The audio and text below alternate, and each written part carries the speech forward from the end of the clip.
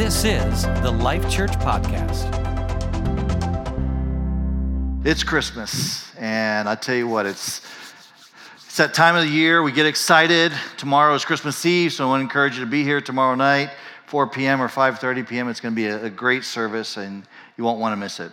One of my favorite Christmas movies, it's not a traditional Christmas movie, but it is one of my favorites, become one of my favorites, is the movie Elf. Anybody ever seen the movie Elf?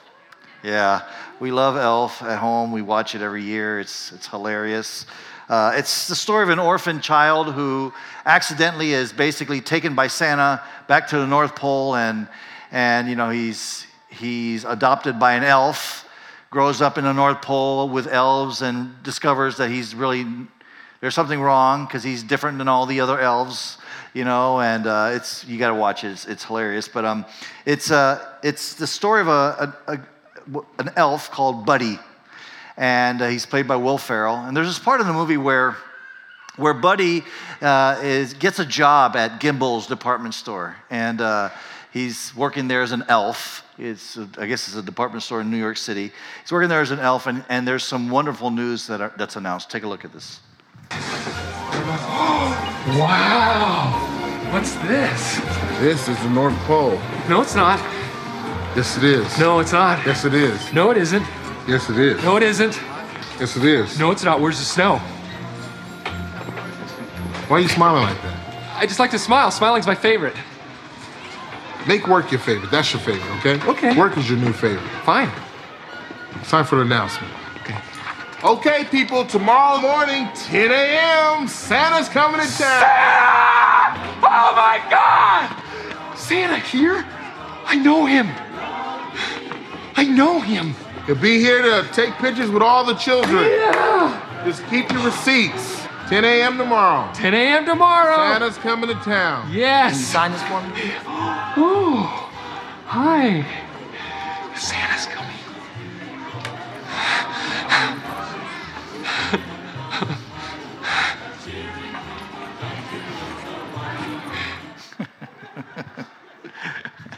You'll want to watch that movie. It's hilarious. I'm sorry for teasing you if you've not seen the movie before, but I mean, that's kind of what we expect right around Christmas. That kind of exuberance, that kind of excitement, you know, and maybe not necessarily around the figure, the person of Santa, but, you know, this just exciting kind of thing. Yes, Santa's here. I saw last night, my wife showed me a video on YouTube of this little boy who gets a banana for Christmas. Have you seen that? It's gone viral, evidently, you know. And this kid opens up this Christmas present, and there's an actual banana in it. And I don't know, he's like 2 years old or 3 years old, something like that. And he's just like, a banana! He's so excited about the banana. He even says to his parents, we're going to take this banana home. You know, he's so excited. And I think that's sort of the idea that we think about Christmas, right? That in all of the busyness and all of the routine of our lives, that there's this moment where that we're in awe, we're in wonder of this idea of Christmas. It's really what it's all about. But as I watched that clip, there's two words that kind of come to mind as I think about Christmas, as I think about this season in general. And so two words are wander, and wonder. It kind of sound alike. They're kind of almost spelled alike. But they have very different meanings. The definition for wander is to walk around in an aimless way, to move without purpose or direction. That's kind of characterized by those workers there at Gimbel's department store. You're just running around, you know, they're doing all kinds of busyness. I think this really characterizes many of us as well. We do a lot of wandering in life. In fact, you might even say to yourself right now, man, it's already Christmas and I don't even know where 2018 went. It just flew by. You went from day to day, from week to week, to month, and it just seemed like it just escaped us altogether, and you wonder, what have I left behind? What have I done of any kind of worth? Is there any purpose? Is there any vision for my future, for my life? It's easy to get caught up in life and just wander, right? Wonder, on the other hand, has a different definition. It means to marvel, to be amazed by something beautiful, unexpected, unfamiliar, or inexplicable. Now, we live in a world where we've lost a lot of the wonder of Christmas especially. In many ways we've become numb to the wonder of Christmas. In fact, I think that a lot of our aimless wandering can be resolved by just recapturing the wonder of Christmas. We're going to look at Luke chapter 2 and kind of try to discover that in the story, the wonder of Christmas. And maybe in the process, as we look at this story, you will slow down enough just to pause and say, okay, God, I see the greatness of what you've done for us, for all of us collectively, but what you've done for me as well personally. Because the fact is that we are restless wanderers. We live in a culture and a society, and maybe this is even your story, that where you wander from relationship to relationship looking for love and never really finding it. You wander from house to house to house to house looking for a home and you don't find it. From screen to screen, never really feeling connected. And I think what we're missing is wonder. W-O-N-D-R-E-E-R, wonder. So in Luke chapter 2, Jesus is born, and that birth announcement is made to a bunch of shepherds. And it's kind of interesting that the announcement is made to shepherds, surprising that this group is actually in the story, because for that time period, the shepherd was really the lowest category on the ladder. They were like the despised. They were the least. I mean, they were considered ceremonially unclean. They weren't even allowed to go to the temple. And yet this is a group that God intentionally and very personally reveals the news about the coming Messiah. The shepherds, in many ways, were like professional wanderers. They were doing their life, which was to be out with sheep, watching sheep. They were in the middle of the mundane of their life when these angels appear and announce the birth of Jesus Christ. Luke chapter 2, verse 8, you're familiar, I'm sure you're very familiar with the story I'm about to read. I like to read it through just so we can be refreshed on it. But in Luke chapter 2, verse 8, it says this, and there were shepherds living out in the fields nearby. Now notice it says living out in the fields. It wasn't there like they weren't like doing the night shift and then going home. They were actually living out in the fields.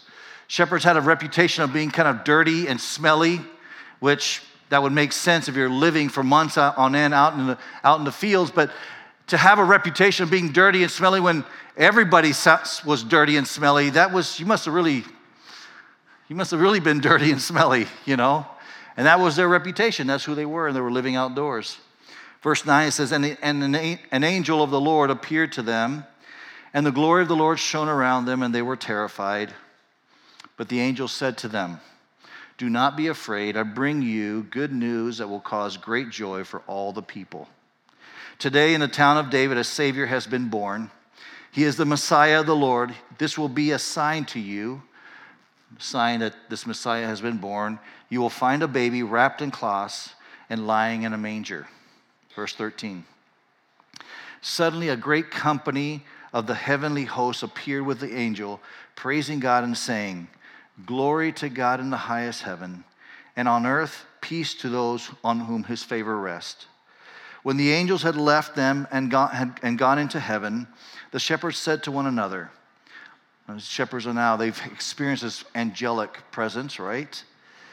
Let's go to Bethlehem and see this thing that has happened, which the Lord has told us about. So they hurried off and found Mary and Joseph and the baby who was lying in a manger. When they had seen him, they spread the word concerning what had been told them about this child. And all who heard it were amazed. That, again, would be another word that we can use to explain wonder. They were filled with wonder. They were amazed at what the shepherds said to them. But Mary treasured up all these things and pondered them in her heart. The shepherds returned, glorifying and praising God for all the things they had heard and seen, which were just as they had been told. So this amazing thing happens to these shepherds, and they experience the wonderful news of the birth of the Savior. Now, we celebrate Christmas 2,000 years later, and I think the challenge for us is for us to read this story and hear the story and feel it afresh. We don't.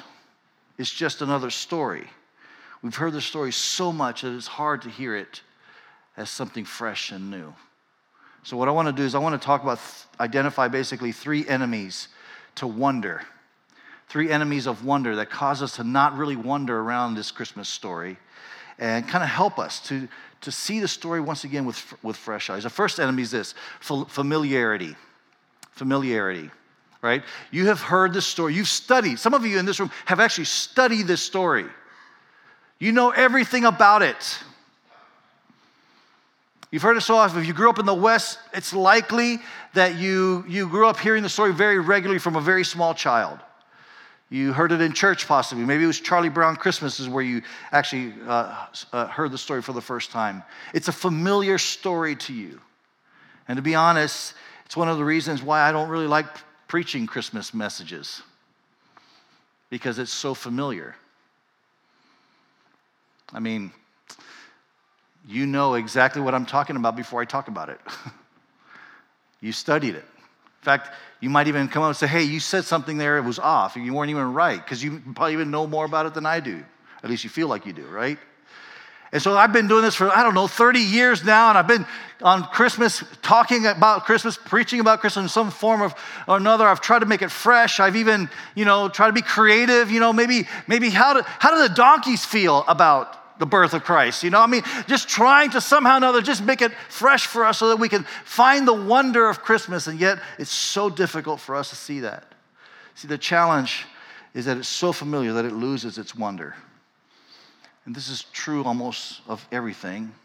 I don't know how many of you fly on a regular basis, like take an airplane, once a month or so. Yeah, so a bunch of you do. And the first time you got on an airplane, you were like touching everything, doing the buzzers, calling the, whatever. You were just amazed. You're getting on an airplane. But after you've done it 5 or 6 times, it's just an airplane. You're like sitting out there just waiting to get on this plane, and you just get on there, you just close the window shutter thing, and you just take a nap. You're about to get on a metal tube that's going to fly through the air at 500 miles per hour, 30,000 feet, and you just, it's whatever. Kind of lose the wonder of it, right? It's really our challenge. Mike Yaconelli, in his book, Dangerous Wonder, he says this: the greatest threat to Christianity may be people who say they believe in Jesus, but are no longer astonished and amazed at what he has done for them. I think he's right on. The greatest threat to Christianity is not a liberal agenda out there. The greatest threat to Christianity is not a bunch of unbelievers out there. The greatest threat to Christianity is that we have lost the wonder of what God has done for us. And so my prayer is that God would do for us what he did for those early shepherds, that they were right in the middle of their routine, of their very mundane job. Their job wasn't very exciting, and in breaks Christmas, in breaks the Messiah, right? Now, these shepherds were just shepherds. Watching sheep is not that exciting, right? Like sheep by themselves is not that of an exciting animal. Although I did meet some exciting sheep once. There's a guy that used to attend our church, Mike Crippen. He took us out to I was out at his farm one day, and he had, I had never heard of these fainting sheep. You ever heard of fainting sheep? Some of you have, some of you haven't. I grew up in a city where there were no sheep ever, so I just had never heard of fainting sheep. And he took me up to these fainting sheep, and he said, yeah, they're fainting sheep. I said, why are they called fainting sheep? Watch this. And he just stood by their little pen, and he clapped real loud, and they like froze. Like God, that's kind of cruel. That's not that's a cruel kind of defense mechanism. Like a lion pops out, and the defense mechanism is to freeze. Yeah, anyways. So sheep generally are just not that exciting. I've taken my kids to zoos many times, and they've never walked in and said, hey, let's go see the sheep. I don't even know if there's sheep at zoos, right? There's bird watching clubs. I don't think there's any sheep watching clubs. And if you have a friend that says to you, hey, let's go watch some sheep, well, you might need some new friends. I don't know. But that's what these guys were. These were sheep watchers. Professional professional sheep watchers. That's what these guys were. That was their job. And in the middle of this very ordinary, very predictable kind of occupation, Jesus shows up and he changes the course of their life. Luke 2:15 says this, when the angels had left them and gone into heaven, the shepherds said to one another, let's go to Bethlehem and see this thing that has happened, which the Lord has told us about. They make it personal. The shepherds say, they get this message, and to them it's a personal thing. Let's go for ourselves. Let's look at this. It says the word see there. That means to examine, to explore, to ponder, to really go in and dive in deep. That's what these shepherds do. They leave the ordinary. They leave the busyness of their life. They leave the mundane of their life to basically explore the depth of the birth of Christ. It takes intentionality. It takes pausing for a second. And believe me, we're in this culture that we can get wrapped up around the Christmas season into all the stuff that's going on, all the festivities, the food that needs to be cooked, the presents that need to be bought. And we can just get wrapped up in all of that we forget why we're even doing all of this stuff. We need to pause. We need to be intentional. We need to kind of escape that rat race and come and see the wonder of Christmas. I think another enemy to wonder is the word discouragement. It's easy during this time of year for there to be a lot of discouragement. I mean, you could have 11 months of maybe so-so job, your income is not that great, and then you hit December, and all of a sudden all these worries pop up. I've got to buy presents, I've got to get food, I've got to do this, I've got to see family. And it's so easy to just feel discouraged because there's so much that needs to be done. Or maybe it's about family relationships. That maybe there's that dysfunctional person in your family or that brother or sister that really hurts you and you really don't talk to them, but Christmas rolls around and now you've got to see them face to face at a party somewhere. And you feel discouraged. I wouldn't be surprised if the shepherds might have felt that way as well. I mean, they were, again, on the bottom rung of the employment scale. Nobody aspired to be a shepherd. In fact, a shepherd was, not only was he considered unclean, couldn't go in the temple, he was also considered unworthy or incapable, not trustworthy of actually testifying in court. So they could never even testify in court because they were just considered like, they'll never tell the truth. So nobody really aspired, nobody wanted to be a shepherd. Maybe you relate to this. Maybe as you think about your life, maybe whether it's been for the last year, or you think about for many years, cumulatively speaking, you think about your life and you think, where's my life going? What am I really accomplishing in life? What's good about it? Maybe it's your employment. Maybe you just don't like your job at all. Or maybe you feel stuck in a marriage and it's just weighing you down. And maybe you feel discouraged like these shepherds might have felt. Well, this Christmas, part of experiencing the wonder and somehow escaping from discouragement is to take ourselves out of the center of the story. Because that's really the problem with discouragement, really. It's about me focusing in on myself. And everything's going on around me, but it's me. It's me that's the problem here. It's me that has the issues. It's me. And really, Christmas is not about me. The center of the story is really Christ. And so maybe that's what we need to do. We need to take us out of the center of the story. These shepherds, despite their humble occupation, the angels appeared to them and told, hey, there's great news for you. They didn't say, well, hold on a second. Before you give me all that great news, what are you going to do about my job?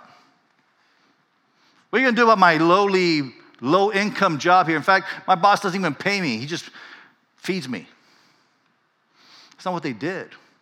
They got the news, and they left their cares, they left their discouragement, they left their issues aside, and they pursued the wonder of Christmas.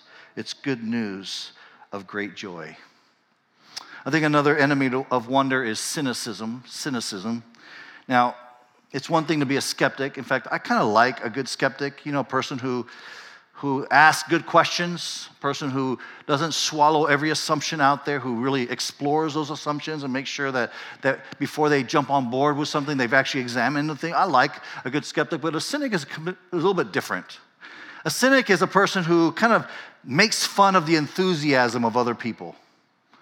A cynic is one who, might feel intellectually superior, but really what they're doing is that they're looking at everything through a negative lens. That's really what a cynic does. And so you know who you are if you're here, right? Sorry if I'm pointing you out. But, you get angry when somebody posts a video of puppies on Facebook because it's too sentimental, right? Or it bothers you that in that romantic comedy you just watched the couple finally get together at the end of the movie because, well, it's just so predictable, and you're just cynical about that. One of my favorite things, though, as a pastor, I've experienced this, in fact, is to see a cynic become a believer. That's really cool to see. Now, I'll be honest with you, people have come up to me and they say, hey, will you pray for my husband? Will you pray for my wife? And I'll say, yeah, sure. But in my mind, I'm thinking, I don't even know that person will ever receive it. They're so cynical. They're so against everything, it seems like, right? And so I have my doubts or my questions, but then to see how they come to faith in Christ is just amazing. In fact, there's some of you here right now. You're sitting here right now, you're worshiping God, but if you looked at your life, you say, 10 years ago, I wouldn't be here. 10 years ago, I was critical of all that stuff. 10 years ago, I thought that was crazy. I think some of those who have crossed that barrier from cynicism to belief, they reach this point where it becomes personal. That's what causes it to happen. It becomes personal for them. In other words, when you're cynical, you're at a distance watching something and you're critical of it, you're skeptical, you don't have, you're just at a distance, right? But when the story hits your life, when it's you who loses your job, when it's you who's going through the divorce, when it's you that experienced some kind of tragedy, suddenly, that story that we were very familiar with, we might have been critical of, suddenly it becomes very personal to us, right? That's really the challenge for you and me, is to really make Christmas personal. We can look at all of this and be just treated at a distance, like it's out there. I don't know if I believe everything, but it's personal. And I get it. I mean, Christmas really is celebrated in community as something that we hope that you'll be here tomorrow as we do a Christmas Eve service. We want that to be a community event. It's something that Christ did for all of us. He is good news of great joy for all people, but you are one of those all people. It's personal. What Christ did is for you. It's deeply personal. I think sometimes that's what we're missing when we're looking at Christmas and it's not really personal for us. Years ago, before my wife was pregnant with our first son, she signed us up for Lamaze class. Anybody know what Lamaze class is? Anybody taking Lamaze classes? Yeah. Usually you do it after for your first child, and then you don't do it again for probably some obvious reasons. But she signed us up. She was enthusiastic about it. I was less enthusiastic about it.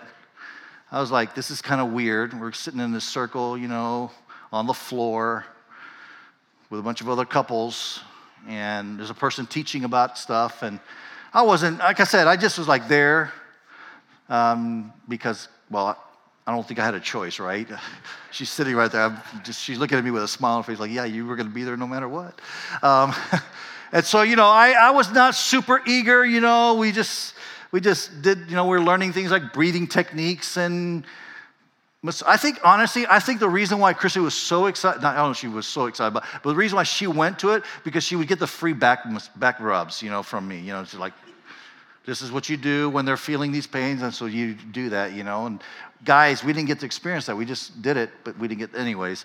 So you see, I'm a little bit skeptical and a little bit cynical about this Lamaze class thing. I wasn't really all in, but then there's this moment that in the middle of the night, we're lying in bed, and Christy pops up and she says, my water broke. And all of a sudden, man, like this, what, I don't remember. What did they teach us in Lamaze? I don't remember what they taught us in Lamaze, you know? And so she was calm. I wasn't so calm. She was calm. She just got up and she's like, we're an hour away from the hospital. And she's like, I think I'm going to go take a shower. Her water broke. That was her. She was all calm, you know. I'm like crazy. I'm like running around the house, you know. We had a new Honda Civic that we had just bought. It had cloth seats. So I'm like, oh no, her water broke, cloth seats. And so I'm like looking for trash bags, you know, put on the cloth seats. Yeah, I'm one of those guys. And so, sure enough, we make it to the hospital. We get there, and she's in labor, and she's going through all that stuff. And I'm trying to remember Lamaze in my head, and it's just not going well. And she's experiencing a lot of pain. There's this moment where the pain kind of subsides a little bit, and she kind of motions me, and I come up to her and like, hey, how are you doing? I'm trying to be very compassionate. She's in a lot of pain, and she looks at me and she goes, Rich, your breath stinks. I was like, oh, thank you. Well, I'm out of here then. I'm not going to help anymore.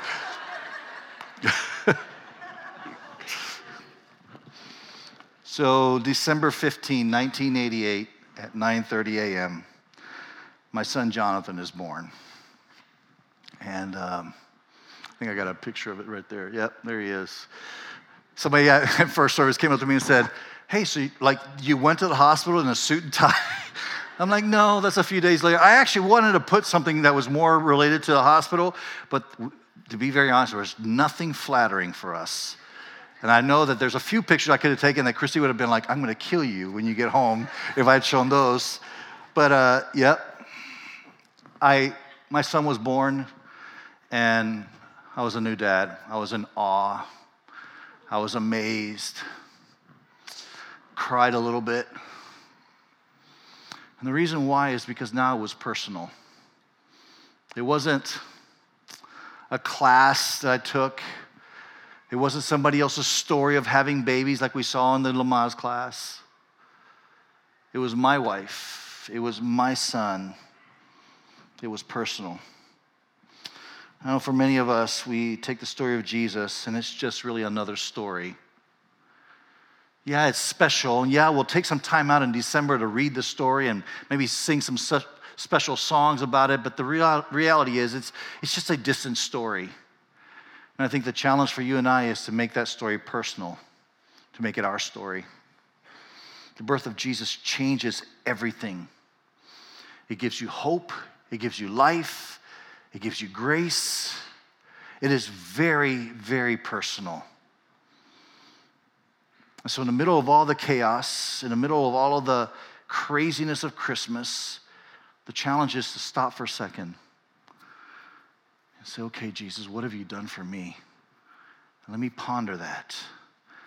Let me walk out of this service this morning in wonder and amazement of how you have given your life for me. What I want to do to finish up this service this morning is I'm going to take a few minutes to read a little bit of the story of the Christmas story, but not strictly out of the Bible. It's just a story that I've kind of written them together here.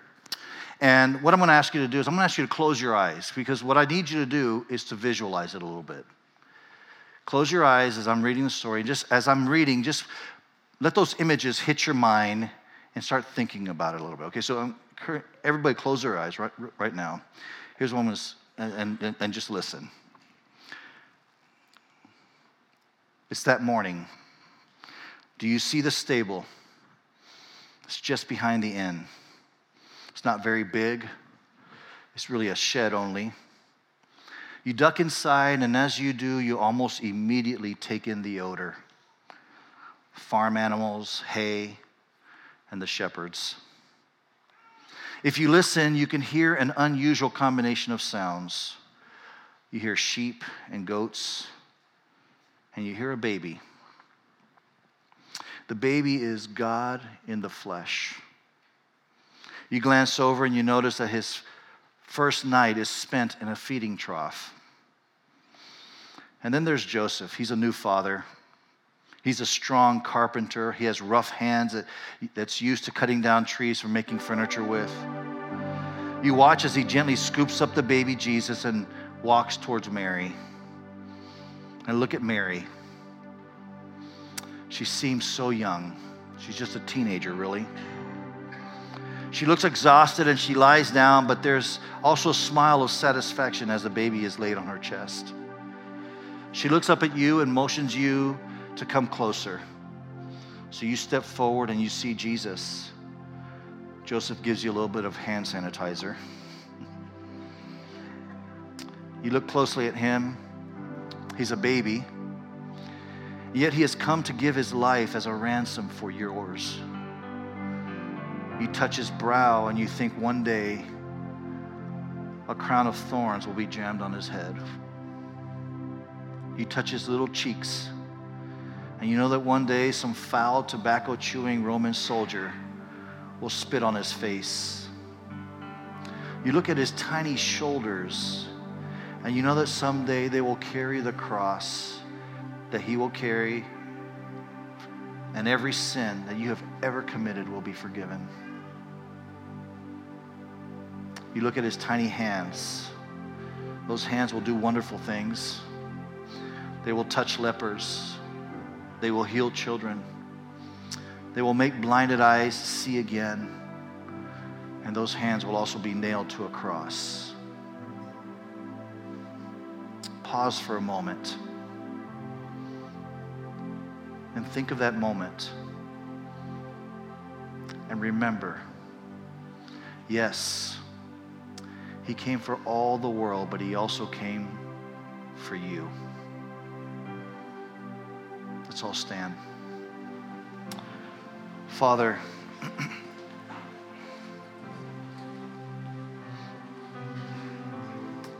forgive us, Lord, for losing the wonder of Christmas. Forgive us, Lord, for making Christmas so much about presents and food and traveling and vacations and all of that, and lights and trees, Santa and all those things. We don't think any of that stuff is wrong or evil or bad, but Father, forgive us for putting that at the center of Christmas and not seeing that you are the center of Christmas. And specifically, Lord, how you gave your life for us. Jesus, you came for the whole world, but you came for me. You gave your life for me. And so today, Father, we surrender our hearts once again to you. Whether believers in this room who have already done this before, we surrender our hearts to you, Jesus. And we put you at the center of this whole story. And Father, for those that are here this morning that may be skeptic or maybe cynics, may have lost the whole idea of what Christmas is all about, Father, we also surrender our lives to you. In Jesus' name.